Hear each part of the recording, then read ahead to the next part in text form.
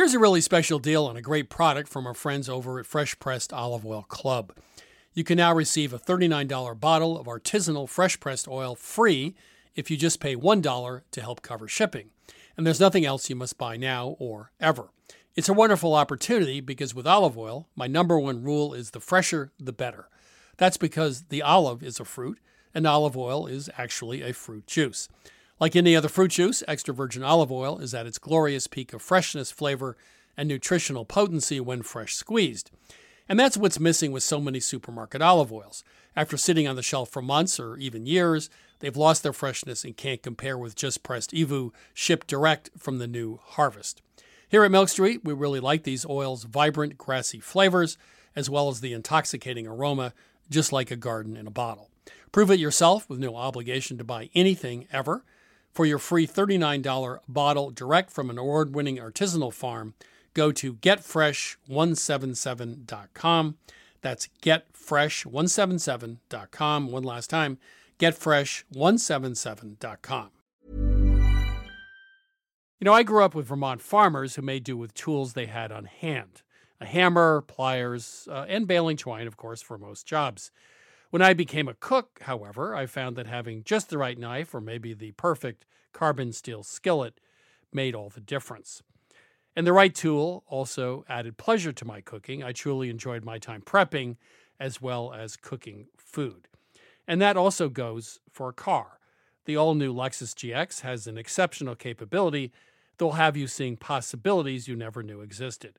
Its advanced technology and luxurious interior mean that wherever you go, you'll never go without. And that includes available dynamic sky panorama glass roof, available front row massaging seats, available 33-inch all-terrain tires, and available multi-terrain select. Live up to the all-new Lexus GX, luxury beyond limits.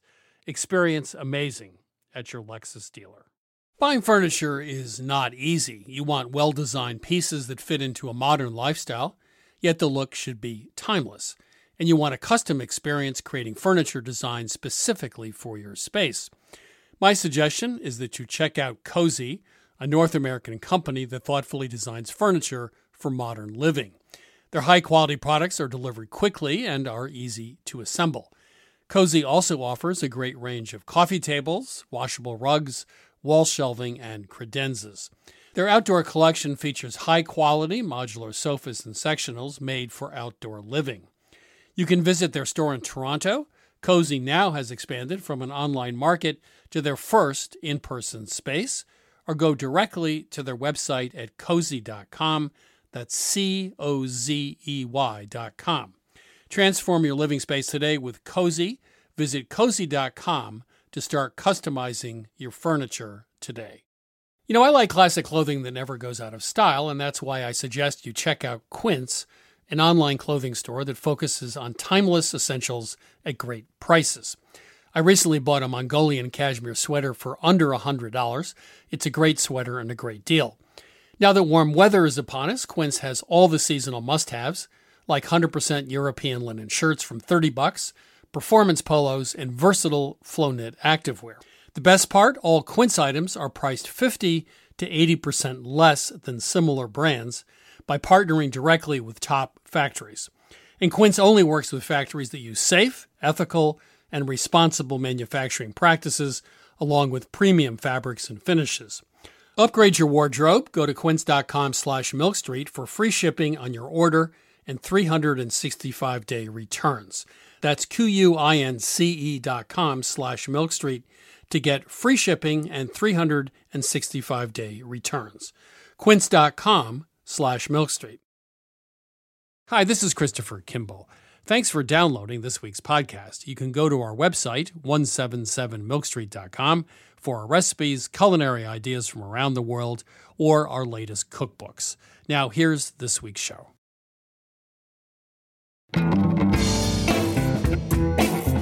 This is Milk Street Radio. I'm your host, Christopher Kimball. Throughout my whole career, I've been amazed that if you walk up to somebody with a notepad and a pen and you ask them personal questions, they feel compelled to tell you. And food people especially are helpful. They're in the hospitality business. That was Kim Severson, a food correspondent at the New York Times. Today on Milk Street, Severson talks about the art of the interview and how she sussed out the truth about Paula Deen, Alton Brown, and also Thomas Keller. I'll be speaking with Kim in just a bit. First, Crystal King's recently published novel Feast of Sorrow is a page-turner about the Roman gourmet Marcus Gavius Apicius. Crystal, how are you? Good. The Feast of Sorrow, why don't you just give us the 30 seconds on what this book is about? It's a book about the man with his name on the oldest known cookbook. And he was a rich Roman, the wealthiest in all of Rome, 1st century AD, time of Tiberius and Augustus. And he traveled the world looking for luxurious ingredients for his meals. And he aspired to be gastronomic advisor to Caesar. You describe in great detail in the book the meal. Now, it starts with sort of amuse-bouche, right? That's what we call it now. So you'd have a salad, some melon. What would you start with? Roman meals always started with eggs, actually, and they always ended with fruit. In fact, there's a medieval saying that I don't know the Latin for, but it means from eggs to apples, which means from beginning to end. And so they always would have some sort of egg dish, and whether or not that was actual eggs that were hard-boiled or soft-boiled in some cases, or if it was a frittata type of dish, things always started with eggs. One other thing that's really inherently Roman is the idea of 3 courses. But the dishes didn't always necessarily correspond with what we have now. Sometimes you'd have savory and sweet mixed in there. And the other interesting thing is that they wouldn't drink during the meal. That was always saved for after the meal. You wouldn't mix your wine and food. So here's a recipe: beet leaf stuffed with a mixture of chopped leeks, coriander, cumin, and raisins bound together with flour and water. It really sounds, I want to go home and make that. That actually sounds very modern. It sounds very Ottolenghi to me, right? There are so many dishes within the original Apicius cookbook that are extremely accessible for us today, or accessible with just a few modifications. There's a recipe for French toast. French toast is an ancient Roman recipe. Who knew? Or Gallic toast, I guess. I suppose that's a great way to think about it. Now, honey cakes are mentioned all the time in your book. What are honey cakes? So honey cakes have been found in historical cooking all the way back to the ancient Egyptians in the 3000 BC era. And the Greeks and the Romans all started making sweet breads around the same time. And they would have basically mixing flour and water and honey and eggs potentially. But then one of the other interesting things about the way that humans throughout history have worshipped their gods is that food always ends up being a component in some way or another. Even today, in all of our core religions, food plays a key point. And so what in antiquity, in ancient Roman and Greek, and probably I would imagine in Egyptian myths, there were banquets that were served to the gods. And so honey cakes became something that they would offer up as a sacrifice. So you could sacrifice meat, wine, olive oil, and honey cakes were something that was kind of a sweet thing that the gods might like. You rave about Parthian chicken, and you claim you still make it. What is Parthian chicken? And if I wanted to make it for dinner, what would I do?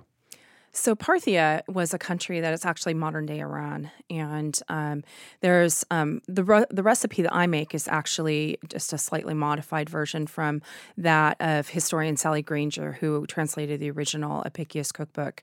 And it's a very simple recipe. It has fish sauce. It has asafoetida. It has some sweet white wine. We try to use a raisin wine, there's a Greek muscat that we use.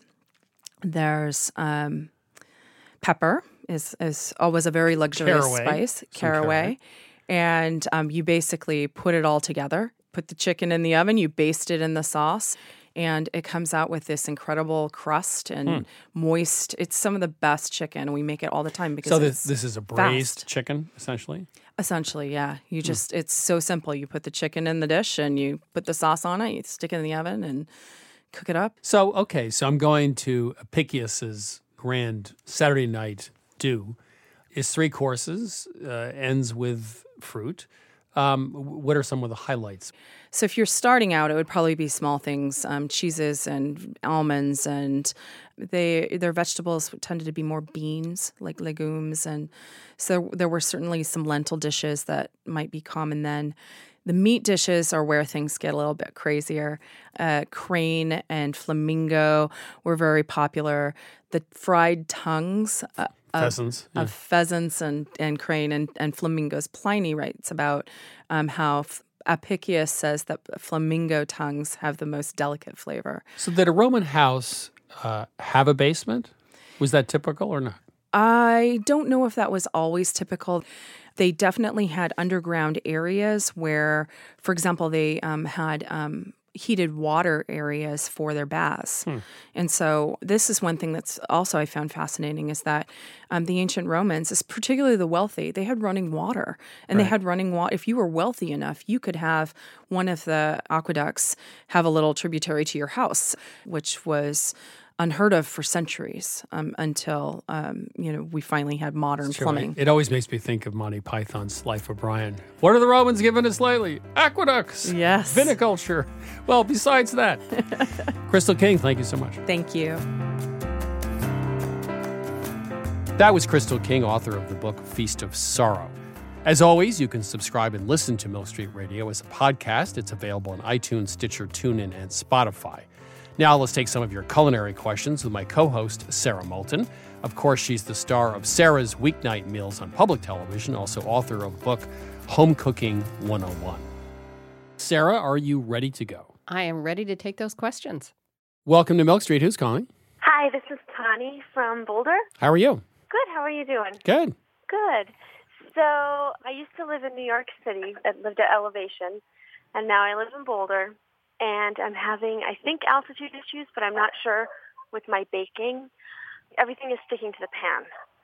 When I bake anything, no matter what kind of pan I try, it sticks. What are you baking? Give me an example. Like blueberry muffins. Right. And I've tried silicone. I've tried paper. I use Gold Touch pans. And I've tried greasing them with everything imaginable. Have you used the baking spray versus just spray, the one that's got Yes. the flour in it? That doesn't work. Yes. And too bad, because I was going to mention Gold Touch, because that... Yes, I love them, and it works absolutely perfect at sea level. And I'm using the same recipes. I know you're supposed to adjust for altitude, but it doesn't seem to be having an effect. And when for you me. season the Gold Touch, did you try melted butter? Did you try soft butter? What have you done? I guess it would be soft butter. Right. But I've also tried coconut. I've tried canola. Have you tried parchment greased and floured? That sounds like a lot of work. But that's the ultimate. I mean, that's like the triple level. Yeah. I know. Yeah. Well, And it sticks to paper, like if I use like a parchment baking cup. mhm. The only thing I can think of is that I've changed my sugar to raw sugar. Oh, So do you think that could be a problem? yes. I've done that too sometimes. Okay. And I don't know about sticking, but I think the results were a little bit different. Everything seems to be more moist. It is. If it touches the pan and sort of caramelizes and gets sticky, I would spray the pan with a Okay. baking spray. I would Okay. put down parchment, either just on the bottom or if you have a real problem, also the sides. The sides, yeah. And then spray it again. And then Stick. flour it as well. And then, I guess so. yeah. What about the sugar, if that's... I don't know for sure, but it is very different. So I would try the regular Domino's. Sugar is sugar is sugar is sugar. I mean, Yeah. I know it's sort of nice to use something that seems more natural, but the fact of the matter is it's all sugar. So maybe you want to lower your standards on that one and go back to white sugar. I would definitely try that. Yeah. I guess that would help. I could make meringues again because those aren't working at all. Yeah.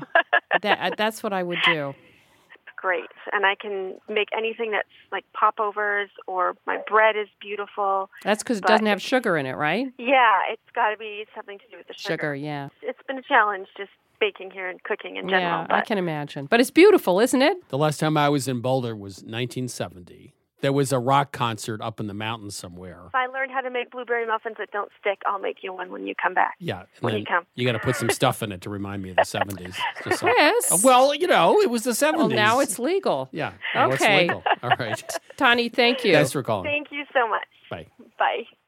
Welcome to Milk Street. Who's calling? Benjamin Hall. How can we help you? I have a question about eggplant. Okay.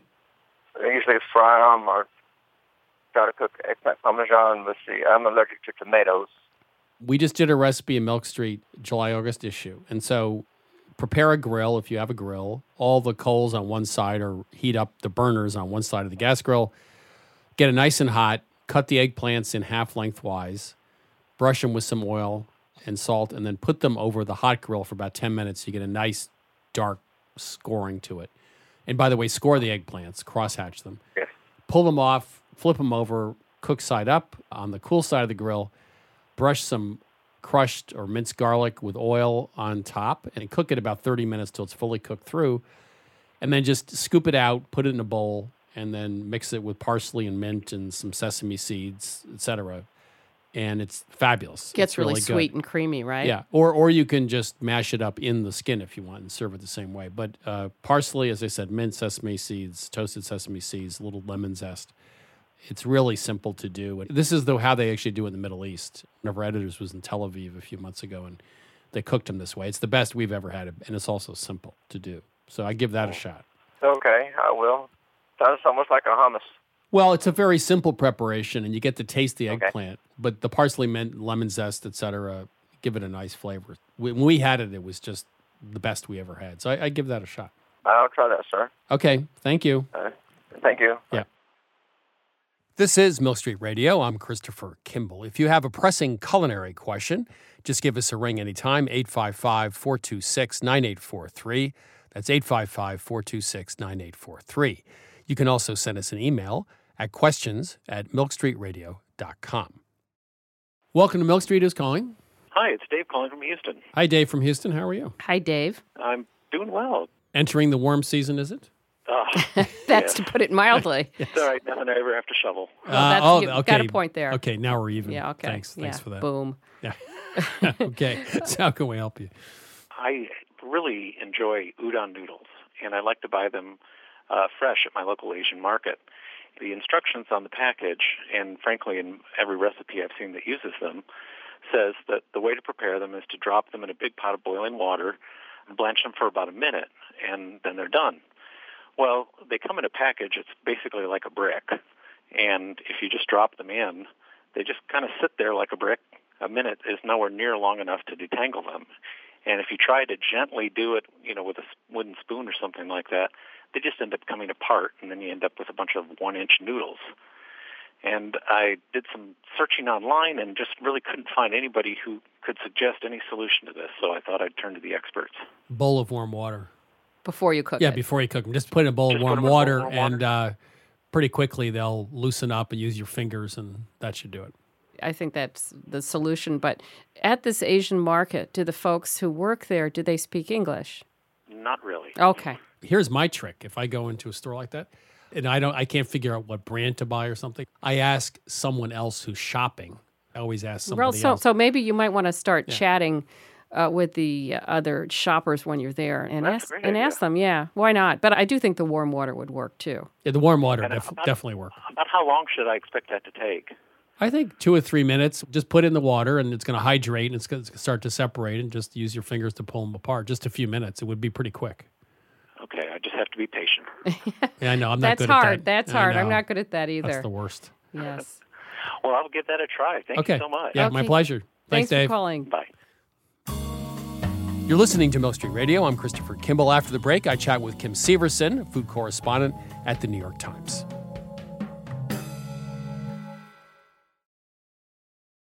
I'm Christopher Kimball, and now here's a word from our friends at Allagash Brewing Company, who love food as much as we do here at Milk Street.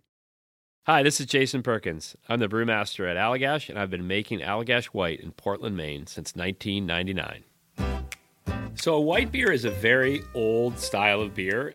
Traditionally, it was brewed with spices of some type, typically coriander and orange peel. And I think one of the things that makes Allagash White distinctive and different is the rare combination of complexity and drinkability. And it's sometimes remarkable to stop and realize that I never get tired of it. I'll open a can or I'll pour a glass, and the first sip, and I'm like, man, this beer is good. There are a lot of different ways that folks can enjoy an Allagash White, and here are some of the examples of what folks here at the brewery like to do. My favorite thing to pair with an Allagash White is simple, beautiful seared scallops over a bed of fresh greens with blood orange and shaved fennel. My favorite would probably have to be like an Italian or a hoagie, capicola, pickled vegetables, crusty bread. It's got that nice lemony, zesty character that just gets you ready for the next bite. The ultimate pairing for me is this dish called bosam, which is this like big pork shoulder with like salt and brown sugar. We also call it candy pork in my house, and a little like scallion ginger sauce. It's like lettuce, rice, pork, sip of white, lettuce, rice, pork, sip of white, and it's just perfection. My other top choice was like a hot dog. Like, just have a hot dog and have an Allagash White. You don't need to dress it up. There's something about mussels with beer, especially the white, that is just so good. I feel like it goes really well with different soft cheeses that aren't too dominant, but then also with like spicy Indian food. So I think it's just really versatile. I could imagine like something like lemon meringue pie. That would be really nice. Pairing Allagash White with carrot cake is a thing of beauty. This maybe sounds really boring, but pepperoni pizza.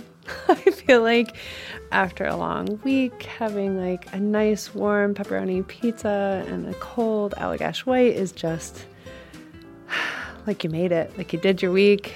You deserve this pizza. You deserve this beer. It's perfect in summer. It's perfect in winter.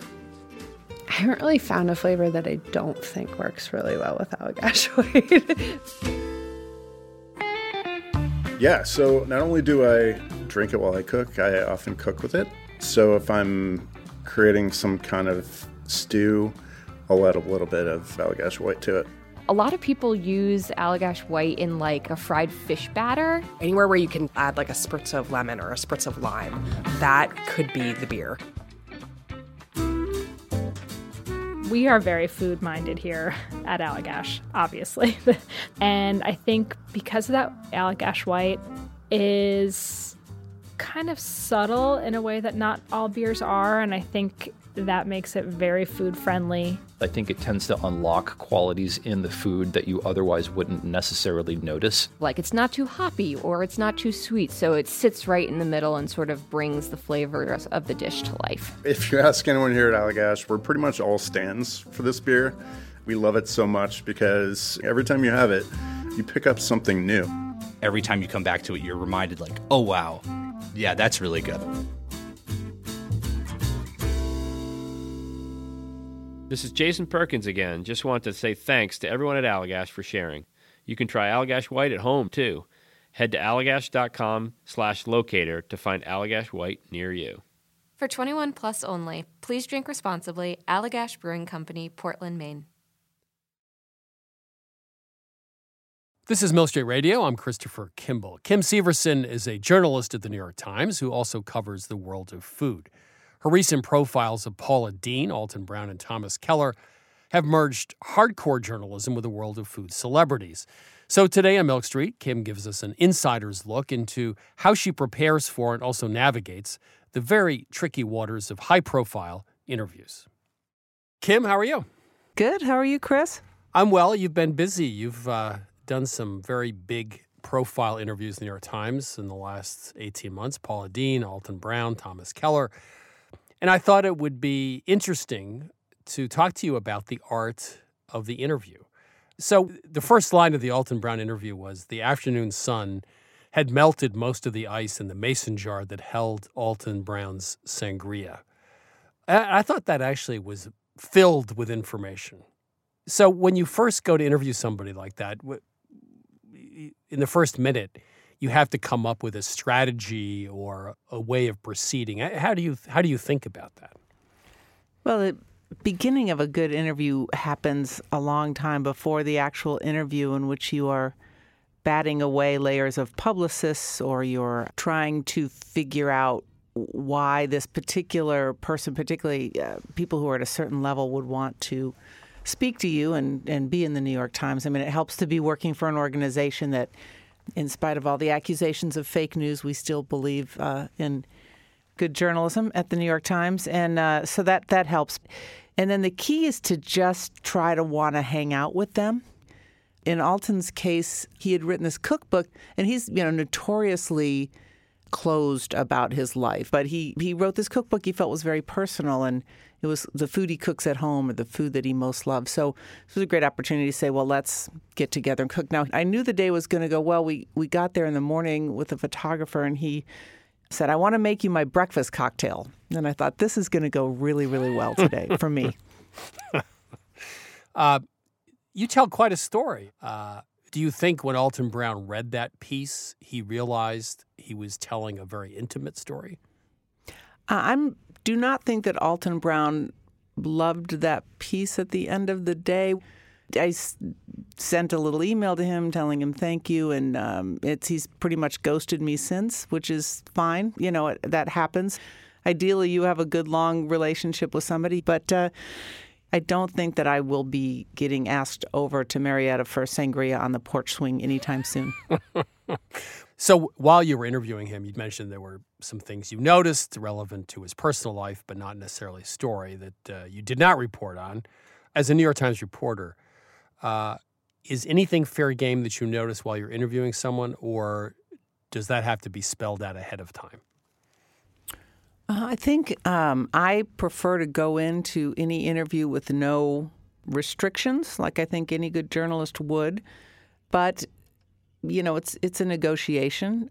I don't know. I guess there are things that you need to know about a story that aren't necessarily something that the person would want to go on the record about, but that inform greatly how you write a story. And so those are valuable. So as a journalist, you go, well, I'm going to trade off agreeing to not make this public, but I don't want to be surprised anywhere. I want to know where everything is. I want to know, see all the shelves in the closet just so I'm not going to be caught off guard. And then, for a reader, if you're going to put something in a story that seems shocking or unusual, you've got to explain to the reader why you're putting that in. You want them to understand this person. We're all human beings. I mean, these are food people. I want to be honest and straight up, but we're not talking about somebody that is running the country or has committed a heinous crime. When you interview someone, you alluded to this in talking about Alton Brown. I think what you were trying to, or did say, was that the interviewee, the person you're interviewing, has a need sometimes or desire to tell you their story because they haven't really been able to tell that story to anybody outside of their circle. So the confessor situation, is that part of interviewing and understanding why people want to tell you their story? I think people ultimately want to tell you things. Throughout my whole career, I've been amazed that if you walk up to somebody with a notepad and a pen and you ask them personal questions, they feel compelled to tell you. And food people especially are helpful. They're in the hospitality business. And I think the news cycle is so quick, and they've got to have a social media profile, and they've got, all of that is so relentless and demanding and artificial to a large degree that when someone sits down and has some sincere questions about what motivates them and what their life is like, I think it's refreshing. I think people do want to talk. Well, that brings me to the obvious question, what is a story? I always think about what story would I like to tell at a dinner party? What do I find interesting? What do I like to read? And what stories do I like to hear? And so if it triggers that little piece in me where I'm like, oh, really? Tell me more about that? Then I figure it'll do the same for readers. And I think Alton, who's is really a product of food television. I mean, he specifically saw that food television was going to be a thing and decided that he would get into the game. He had some cooking background, but it wasn't his first love. Theater, I think, was his first love. So he saw this convergence of the food world and the media world happening long before many of the rest of us did, and figured out a way to be part of that. And now here he's emerging. He's on stage.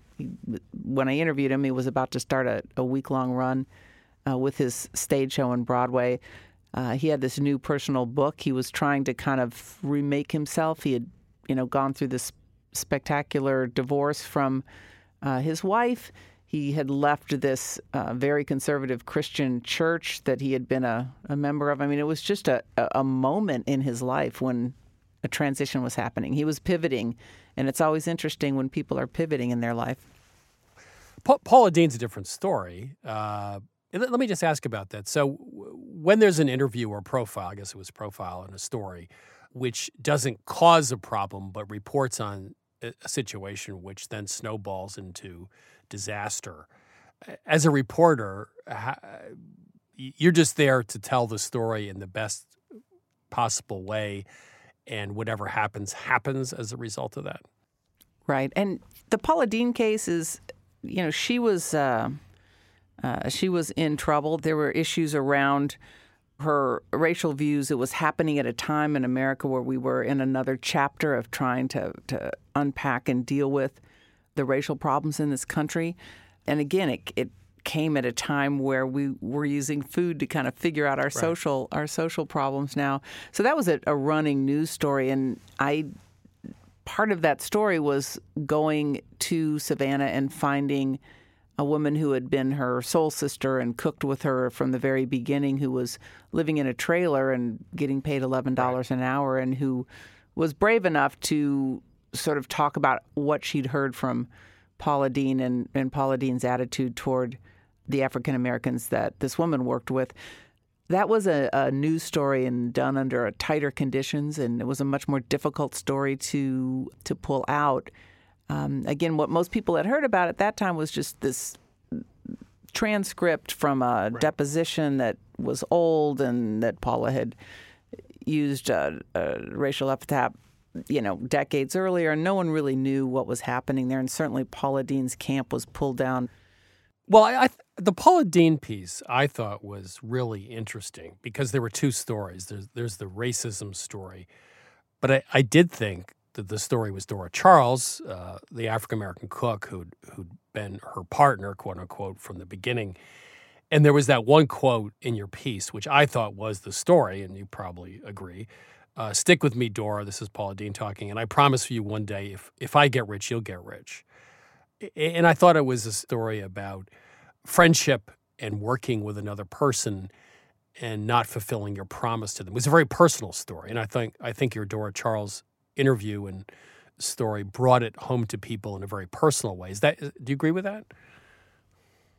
Yeah, I think it's a story about drive, and I think it's a story about education levels and one person who has access to a world and another who maybe has the raw material that could make someone a star. But, it was just this great clash. It's like, the person who has the great tune in their head, and then you have the singer who pulls that tune and makes a big record out of it, and the songwriter gets nothing. It's a classic story, So I think it worked on lots of levels. I mean, certainly there was a great racial overlay there, but also it was a story about ambition and friendship. And, the train was leaving the station and Paula jumped on it and Dora wasn't able to. It was interesting.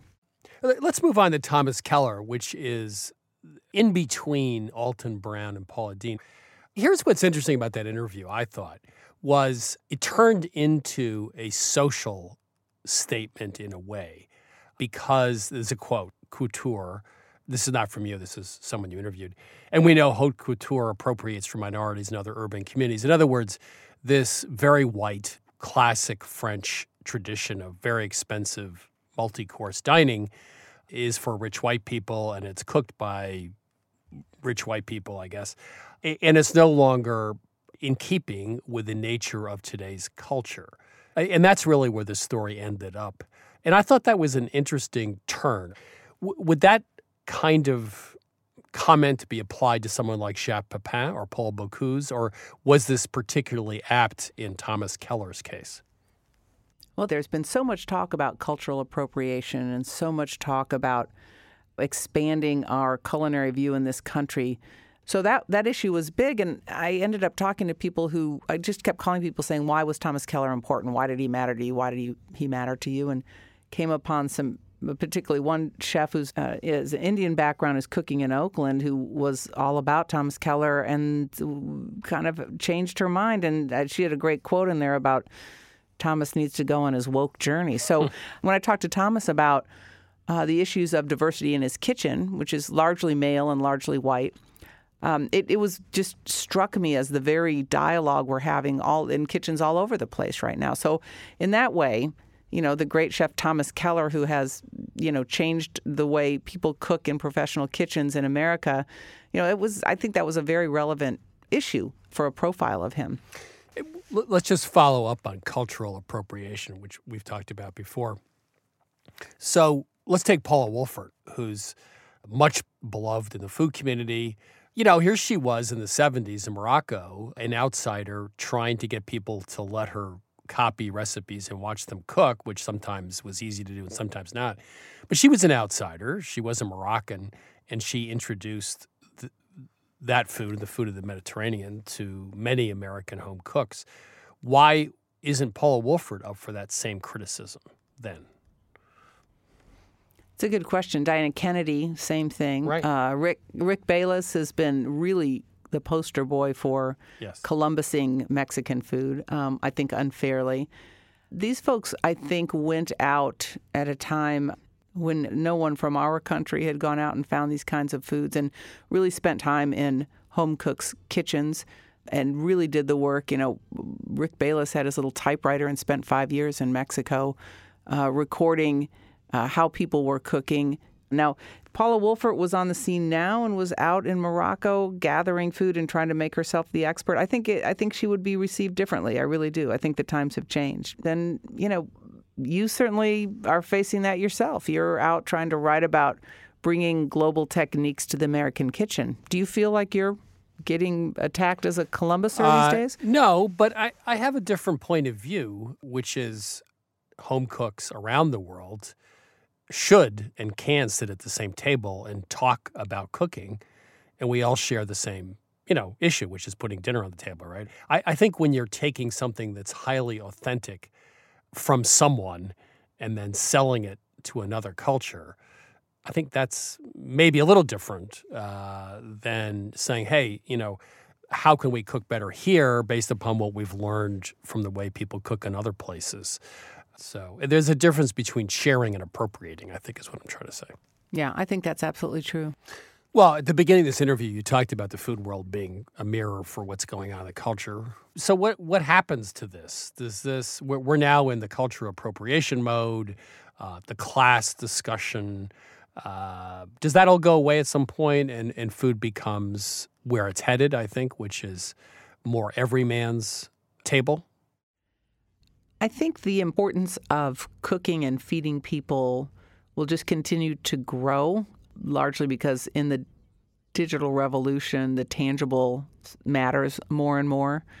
And as we become incredibly separate but also incredibly connected in this digital world, food's going to continue to be that thing. And, we're much better cooks now than I think we were a generation ago.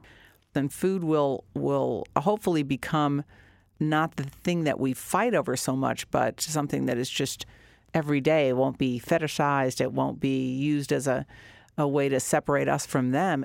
I think we're always going to be grappling with class and race in this country. I don't think there's any two ways around that. Maybe we just won't be doing it over food anymore. Last question. Who's that person you've not interviewed you're desperately trying to get through to that you want in your next New York Times profile? The hardest kitchen to get into right now is the White House kitchen. And if I could actually get inside the Trump White House kitchen, that would be a coup. Used to be they would just send you the menus for the first state dinner. Now it could only get released on double secret background from someone who leaked it. I mean, really? The White House kitchen is shut down like I have never seen. Gee, maybe they should hire a good PR person because a soft story about the kitchen would be a step forward. Well, there you go. Maybe you could have Donald Trump on your show, Chris. Thank you. Cooking with Donald and Melania. Now that's a story. Yeah. Okay, Kim, thank you very much. Thank you. It's been a lot of fun.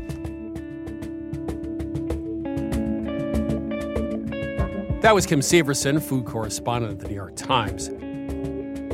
Anyone who's been interviewed by a New York Times reporter knows that it's tricky business.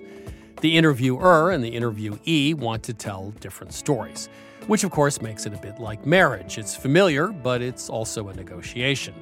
At best, both parties get some, but not all of what they want, which, as I said, sounds a lot like marriage. Now we're heading into the Milk Street kitchen to chat with Catherine Smart about how to upgrade the standard margarita with a little bit of chili and a little bit of pineapple. Hi, Catherine. How are you? I'm fine, thanks. How are you? Do you love vacation stories? Who doesn't? You're going to love this one. Who doesn't? So, about a year ago, I was on vacation in Tulum, Mexico with my wife, Melissa, and we went to Heartwood, which is this great restaurant right in that little strip of land. We didn't make a reservation. Of course, it's hard to get in without a reservation even there. So we had to sit at the bar for quite a while. And so I had a couple of these habanero pineapple margaritas, which looks like the typical tourist drink, except they were fabulous. So it was sweet, it was hot, it was spicy, it was just fabulous. So we came back to Milk Street, where it was cold and rainy, and decided it was time to cheer ourselves up with that recipe. That's right, Chris. So we took inspiration from your lovely vacation. We can't all just jet off to Mexico, but we can all make a really delicious margarita. And once you've tried this margarita, you'll never go back to that really sad neon premix that you get at the grocery store that looks like the inside of a glow stick. So, Chris, the key to this recipe is the super easy simple syrup. So instead of just using sugar and water, we actually steep some orange zest, some lime zest, and also 1 habanero and 1 jalapeno. And so that gives a lot more flavor than a standard simple syrup, and it only takes 15 minutes. You actually don't want to steep it any longer than that because you can end up with a really spicy simple syrup. Oh, yeah, I'm going to steep it for now, of course. And there's obviously pineapple in this as well. There's fresh pineapple. And then, of course, we should talk about the tequila because that really is the base. We love Reposado tequila because it's so smooth. You just want to make sure you're looking for something that's 100% agave. You could also use a Blanco tequila. It's going to be a little bit more acidic and have kind of stronger agave notes, which is why we prefer the Reposado. But do, buy a decent agave tequila. So you've forgotten the most important part, which is, of course, the rim of the glass. Of course. Do you like salt on your margarita, Chris? Lots of salt. Okay, so we sort of fancied up the traditional salt rim, and we added a little bit of sugar and also some chili powder. So you have a little bit of sweet to go with that salt and a little bit more spice from the chili powder. Now, bartenders know how to shake cocktails. They really have it down. But is there a technique to do that, and does it make a difference? There is, Chris, and it does make a difference. So most people skimp on the ice to start with. You want a full 2 cups of ice, and you want to shake it really vigorously for like 10 to 15 seconds. Your hand should feel really cold, almost uncomfortably cold, and then you want to strain it into your prepared glass. And that's going to give you that nice froth that you're looking for in a homemade margarita. And as they say, drink it cold and drink it fast. Thank you, Catherine. You're welcome. I'm Christopher Kimball, and you're listening to Milk Street Radio. Coming up, more of your culinary questions and dilemmas with my co-host, Sarah Moulton, after the break.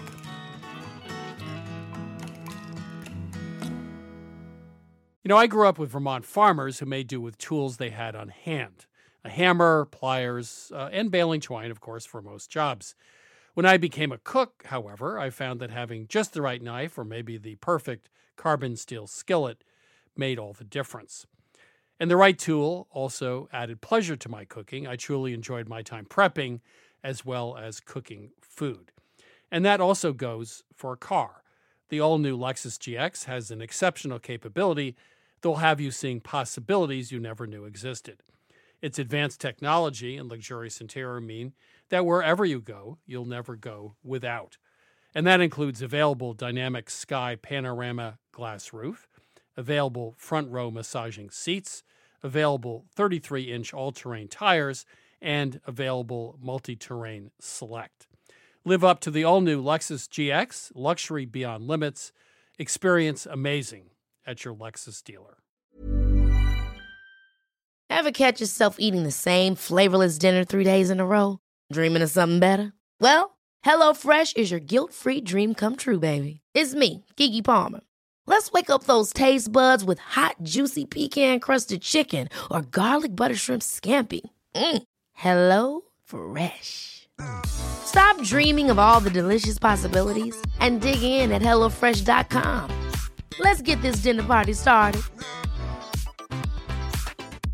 Mom deserves the best, and there's no better place to shop for Mother's Day than Whole Foods Market. They're your destination for unbeatable savings, from premium gifts to show-stopping flowers and irresistible desserts. Start by saving 33% with Prime on all body care and candles. Then get a 15-stem bunch of tulips for just $9.99 each with Prime. Round out Mom's menu with festive rosé, irresistible berry chantilly cake, and more special treats. Come celebrate Mother's Day at Whole Foods Market. Hi, I'm Daniel, founder of Pretty Litter. Did you know cats tend to hide symptoms of sickness and pain? I learned this the hard way after losing my cat, Gingy. So I created Pretty Litter, a health monitoring litter that helps detect early signs of illness by changing colors, saving you money and potentially your cat's life. Pretty Litter is veterinarian developed, and it's the easiest way to keep tabs on your fur baby's health right at home. Go to prettylitter.com and use code ACAST for 20% off your first order and a free cat toy. Terms and conditions apply. See site for details.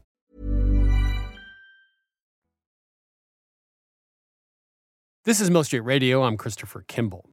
Now it's time to answer some questions from our listeners. I'm here with my co-host, Sarah Moulton. Sarah, are you awake? Are you ready to go? Chris, I am ready to do this. Welcome to Milk Street. Who's calling? This is Jacinto calling from Montreal. Hi, Jacinto. How are you? I'm doing very well on yourself. Comment allez-vous? Okay, I'll Très pull out my French. Yes. There you are. Sarah got it. Yes. Okay, wonderful. How can we help you? Yes, well, I'm a newly subscribed member to Milk Street, and I have a baking question. Recently, I made a batch of the rye chocolate chip cookies, which were amazing, by the way. And as I was reviewing the ingredients, I saw that it called for 12 tablespoons of salted butter. When I read through the recipe, I figured this has got to be a typo because, for years you've been telling us to cook with unsalted butter. Yeah, what's with that, Chris? Unsalted butter, if you leave it in the fridge, not frozen, for a week or 10 days, it starts to go bad. It goes bad very quickly. Oh, really? Yes, it does. There are two things that drive me crazy: knives that are not sharpened and butter that's half gone. So salted butter, the reason they salted it, obviously, was to keep it. Preservative. And so then the refrigeration came along, and et cetera, et cetera. But first of all, unsalted butter on bread or toast is inedible. And secondly, salted butter keeps a long time. And then there's about 1/8 teaspoon of salt in a stick of butter, so it's not that much. So we use it for everything now. Wonderful. And finally, there's one other thing, which some of my cooks believe, that if you cook with salted butter, even though you could add salt with unsalted butter, somehow it improves the flavor of the food. The jury's out on that. But I always use salted butter because unsalted just doesn't last very long. It's nasty. I do agree that it doesn't last very long, but the trouble with salted butter is, yes, it's a preservative, but if the butter does start to go rancid, you're not going to notice this as much because the salt gets in the way. So It covers the taste. Yeah. All right. Someone told me that salted butter at one time was considered lower quality butter than unsalted. I don't think that's true anymore, of course. I would just use salted butter. And you know what? Even if you use salted butter in a recipe that calls for unsalted, there'll be so little additional salt, I don't think it would make that much difference. I would still adjust. I'd adjust, but it's not a huge deal. Yeah, well, I'm a salt lover, so you know what? It's not a problem. Not a problem. So salted butter is the way to go. Oh, fantastic. I love it. Okay. Thank you for calling. Merci. Au revoir. Yes. Au revoir. Yes. Bye-bye. Au revoir. Bye. Welcome to Milk Street. Who's calling? Hi, this is Patricia from Vancouver. How can we help you? I have a question about using fresh ginger. Usually if I'm using it in a recipe, I'll grate it up with a microplane or mince it finely. Right. So I've recently just stopped peeling it before I do that because I don't see the point. And so I was just curious if I'm out to lunch or why recipes always specify that you should peel your ginger. Here's what I do. I don't peel it. And this wastes. Sarah's going to. No, I'm going to agree with you. I'm feeling we're going to agree. I take a chef's knife or a vegetable cleaver, Japanese vegetable. Anyway, I just cut off one side so you have a flat side. And just like you would, let's say, with a potato if you want to create French fries, right? Mm-hmm. And I just slice off the sides and the ends. And you end up with about 30% less ginger. It cleans it right up, and you have perfectly shaped ginger, and it's easy to grate or easy to cut into pieces. The other way to do it, by the way, is to cut it into rounds. Again, I use a Chinese vegetable cleaver, and put that on top, obviously broadside down, and whack it hard with your fist, and it smashes it immediately. It's like using smashed cloves and then of garlic. You can use a cleaver just to whack it. You can go through it like 3 or 4 of these coins or 5. You smash it, and you can mince it right up in about 10 seconds. So you sort of started the whole thing. And you can create a massive amount of minced ginger in about 30 seconds. That works really well. That's a good trick. Yeah, it's a great I was trick. going to say really helpful. about peeling it, though. I mean, although I think we agree with you that if it's really nice and fresh and thin-skinned, who needs to peel it? But my friend Grace Young, who's written all these books on stir-frying, peels her fresh ginger using a spoon because Yeah, I've heard of that. you end up with much greater yield. And it works very well. Okay, now, like you buy ginger. Actually, someone told me this. It was really interesting. Andrea Nguyen, she said, buy ginger that's really thick.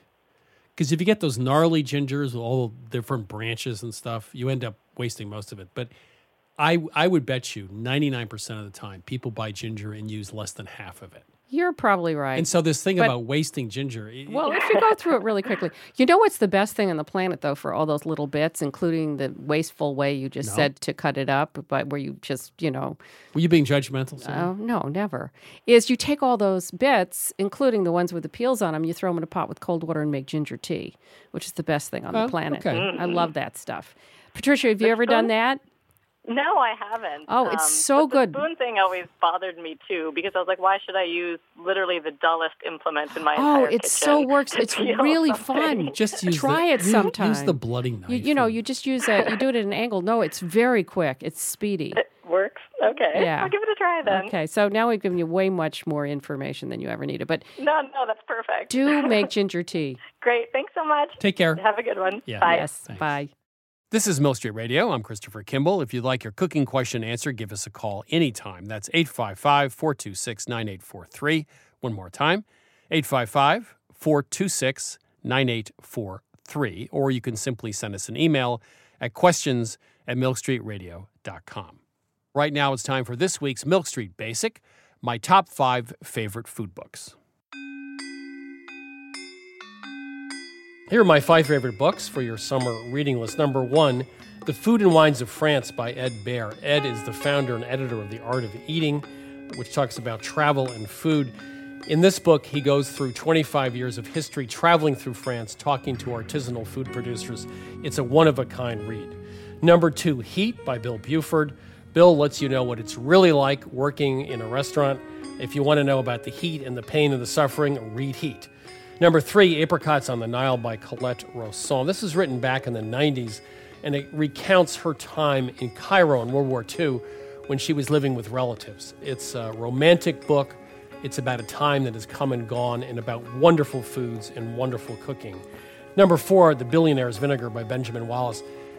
This is a story about a bottle of wine that went to auction for almost $200,000. Ostensibly, it was from Thomas Jefferson's lost cache of wine in Paris.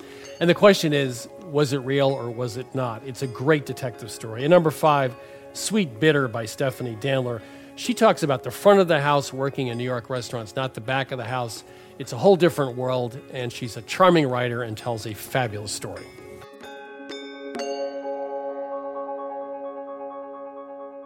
Is coffee an elixir, a poison, or just a hot drink?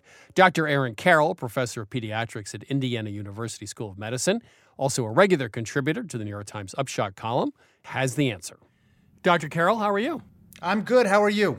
I hear that you're going to say something I'm going to love, which is, well, you don't always say something I love, but coffee is healthy, and I drink a lot of coffee. Is that true? It is absolutely true. This is one of those pieces that I actually agreed to do for the New York Times because so many people were asking, and I was sure that it was going to be one of the, I'll find some evidence for, some evidence against. But coffee is one of those things, the vast, almost all the evidence is unbelievably positive. So much so that I think if you saw these kind of results for any kind of, drug or supplement, we would be, putting it in the water, or I guess with coffee we are, and prescribing it. I mean, just across the board, positive results. So you were thinking there would be sort of a balanced, nuanced thing. Why did you get these results, find these results, and why is it so healthy? So, I mean, I thought it would be balanced because for almost my entire life, I've just heard people tell me that coffee was like a vice, something that you had to be concerned about. When I was a kid, it would, quote unquote, stunt my growth, at least according to my parents, which is completely untrue. Later, I heard that it was a diuretic and that you should be careful because you would wind up getting dehydrated if you drank too much coffee, which again is completely untrue. But The positive results are what are really stunning. So, I mean, just a couple of years ago, there was a huge meta-analysis or study of studies that looked at the long-term consumption of coffee and the risk of cardiovascular disease. We're talking studies that include 1.3 million people. And basically, people who consumed about 3 to 5 cups of coffee were at the lowest risk of having any kind of cardiovascular event. Other studies have shown that people who drink more coffee have lower levels of stroke, lower levels of death, lower levels of heart failure. I mean, across the board. And these are sometimes even, huge studies. With respect to cancer, the results are unbelievably positive. Even with something like liver cancer, people who drank 2 cups a day was associated with a lower relative risk of liver cancer by more than 40%. If you looked at further studies, it was lower levels of prostate cancer. It was lower levels of all kinds of other cancers. I mean, equivocally across the board with breast cancer, liver disease, it was associated with lower levels of progression to cirrhosis. If you had cirrhosis, it was associated with lower risks of death or developing liver cancer. It was associated with better response if you had hepatitis C. I mean, almost literally, again, across the board, even with neurologic problems like Alzheimer's or Parkinson's disease, it was associated with lower risks of problems if you were drinking more coffee. I mean, just amazing. So let me ask some obvious questions. Sure. First of all, digestibility. Coffee's acidic and it's not good for your stomach. Is there any truth to that? Not with respect to acidity in the sense that it's going to cause ulcers or anything like that. There's really no good evidence, as far as I know, that shows that it leads to long-term problems. With respect to how well do you tolerate it, that's a very, personal thing and not something we can probably study. I would say that none of this should be sort of evidence that if you don't drink coffee or don't like coffee, you should go out and start drinking it by the gallon. That's perfectly fine. My wife doesn't drink coffee. I'll never understand it, but so be it. But the good news is that if you like coffee, if you enjoy coffee, there's an overwhelming amount of evidence that shows that it's perfectly reasonable as a part of a healthy diet and not something that people should be concerned about, that they're addicted to, or that it's some kind of vice that they have to stop. You probably don't know the answer to this because no one's done the research, but is there a difference, you think, in the benefits of drinking coffee versus a very dark tea? That is, tea and coffee have totally different components or active ingredients? Tea has benefits associated with it. It's not as well studied as coffee, but I'll also say that the results don't seem to be as large for tea as it is for coffee. That it's not just the caffeine, it's not just somehow the way it's prepared. There seems to potentially be something about coffee that makes it a better beverage, and with respect to health. So this isn't just people who drink coffee are healthier, they actually did double blind drinking coffee versus not. The vast majority are not randomized controlled trials, but they have done some randomized controlled trials, specifically looking at more process measures like things like cholesterol level or things like, glucose levels with respect to diabetes. They're much smaller, but again, even those show no harm. Even if we can't prove, and we'll probably never be able to prove, as you're saying, in a randomized controlled trial that it reduces your risk of death. We have to remember that most people's concerns are that coffee is going to hurt us or that coffee is somehow damaging. Right. And the collected evidence that we see from epidemiologic studies show that it's very, if anything, it leans in the positive direction. And certainly there's no danger to see, even in the randomized controlled trials. So I would feel very comfortable in saying that people really don't need to be concerned. This includes, by the way, even pregnant women where, studies have shown that up to 2 cups of coffee are perfectly reasonable for a pregnant woman. There's really no danger to the pregnancy, and that's even the recommendation of the American College of Obstetricians. So the last time I gave up coffee was in 1995. I was publishing a magazine called Natural Health. So I decided to get in the swing of it. I gave up coffee. And as you know what I'm about to say, I had just wicked headaches for about 3 weeks. Does that indicate any problem with coffee? So that could be, to some extent, you could have become normalized to caffeine and sort of that your body had become adjusted to it. And when people sometimes have migraines, one of the therapies that we sometimes use is actually caffeine and recommending to do that. In fact, it's one of the ingredients in some of the migraine pain relievers that you can buy over the counter as caffeine, because it causes vasoconstriction, or your blood vessels to constrict, which actually can help reduce headaches. So just as caffeine can help with that, lack of caffeine can produce the opposite effect, where you might have some extra vasodilation or more blood flow than usual, which can lead to headaches. So it can be that you can become adjusted to certain levels of caffeine, and therefore depriving yourself of that could lead to headache. But that could be a problem with drinking too much diet soda. That could be a problem with drinking too much tea. That could be a problem with really doing anything that gives you too much of something, where you become adjusted to it and then reduce it very quickly. But why did you give up coffee? Was it because you felt that it was unhealthy or not good for you? Because the evidence would say the opposite. Because I was a complete idiot. So the next time I walk into a Dunkin' Donuts, I shouldn't worry about the coffee. I should just worry about the donuts.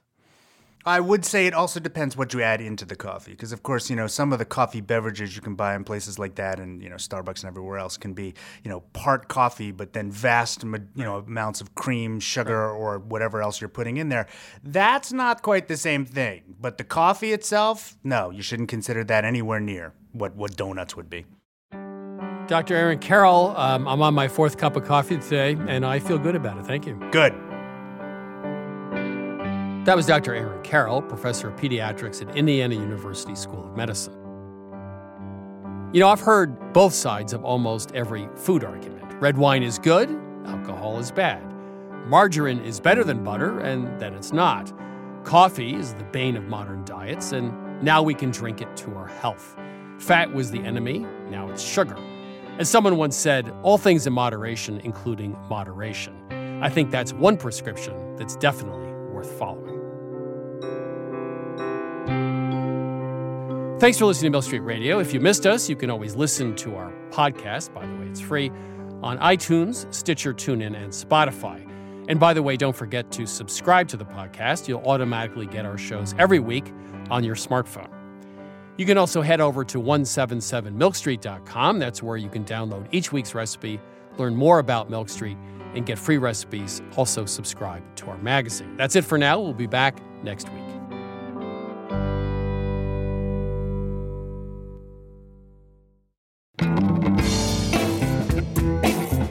Christopher Kimball's Milk Street Radio is produced by Milk Street in association with WGBH. Executive producers Melissa Baldino and Stephanie Stender. Producer Amy Padula. Production assistant Carly Helmutag. Senior audio engineer Douglas Sugarts. Senior audio editor Melissa Allison with help from Vicki Merrick and Sydney Lewis. Audio mixing by Jay Allison at Atlantic Public Media. Production help Debbie Paddock. Theme music by Toubab Crew. Additional music by George Brandel Egloff. Christopher Kimball's Milk Street Radio is distributed by PRX.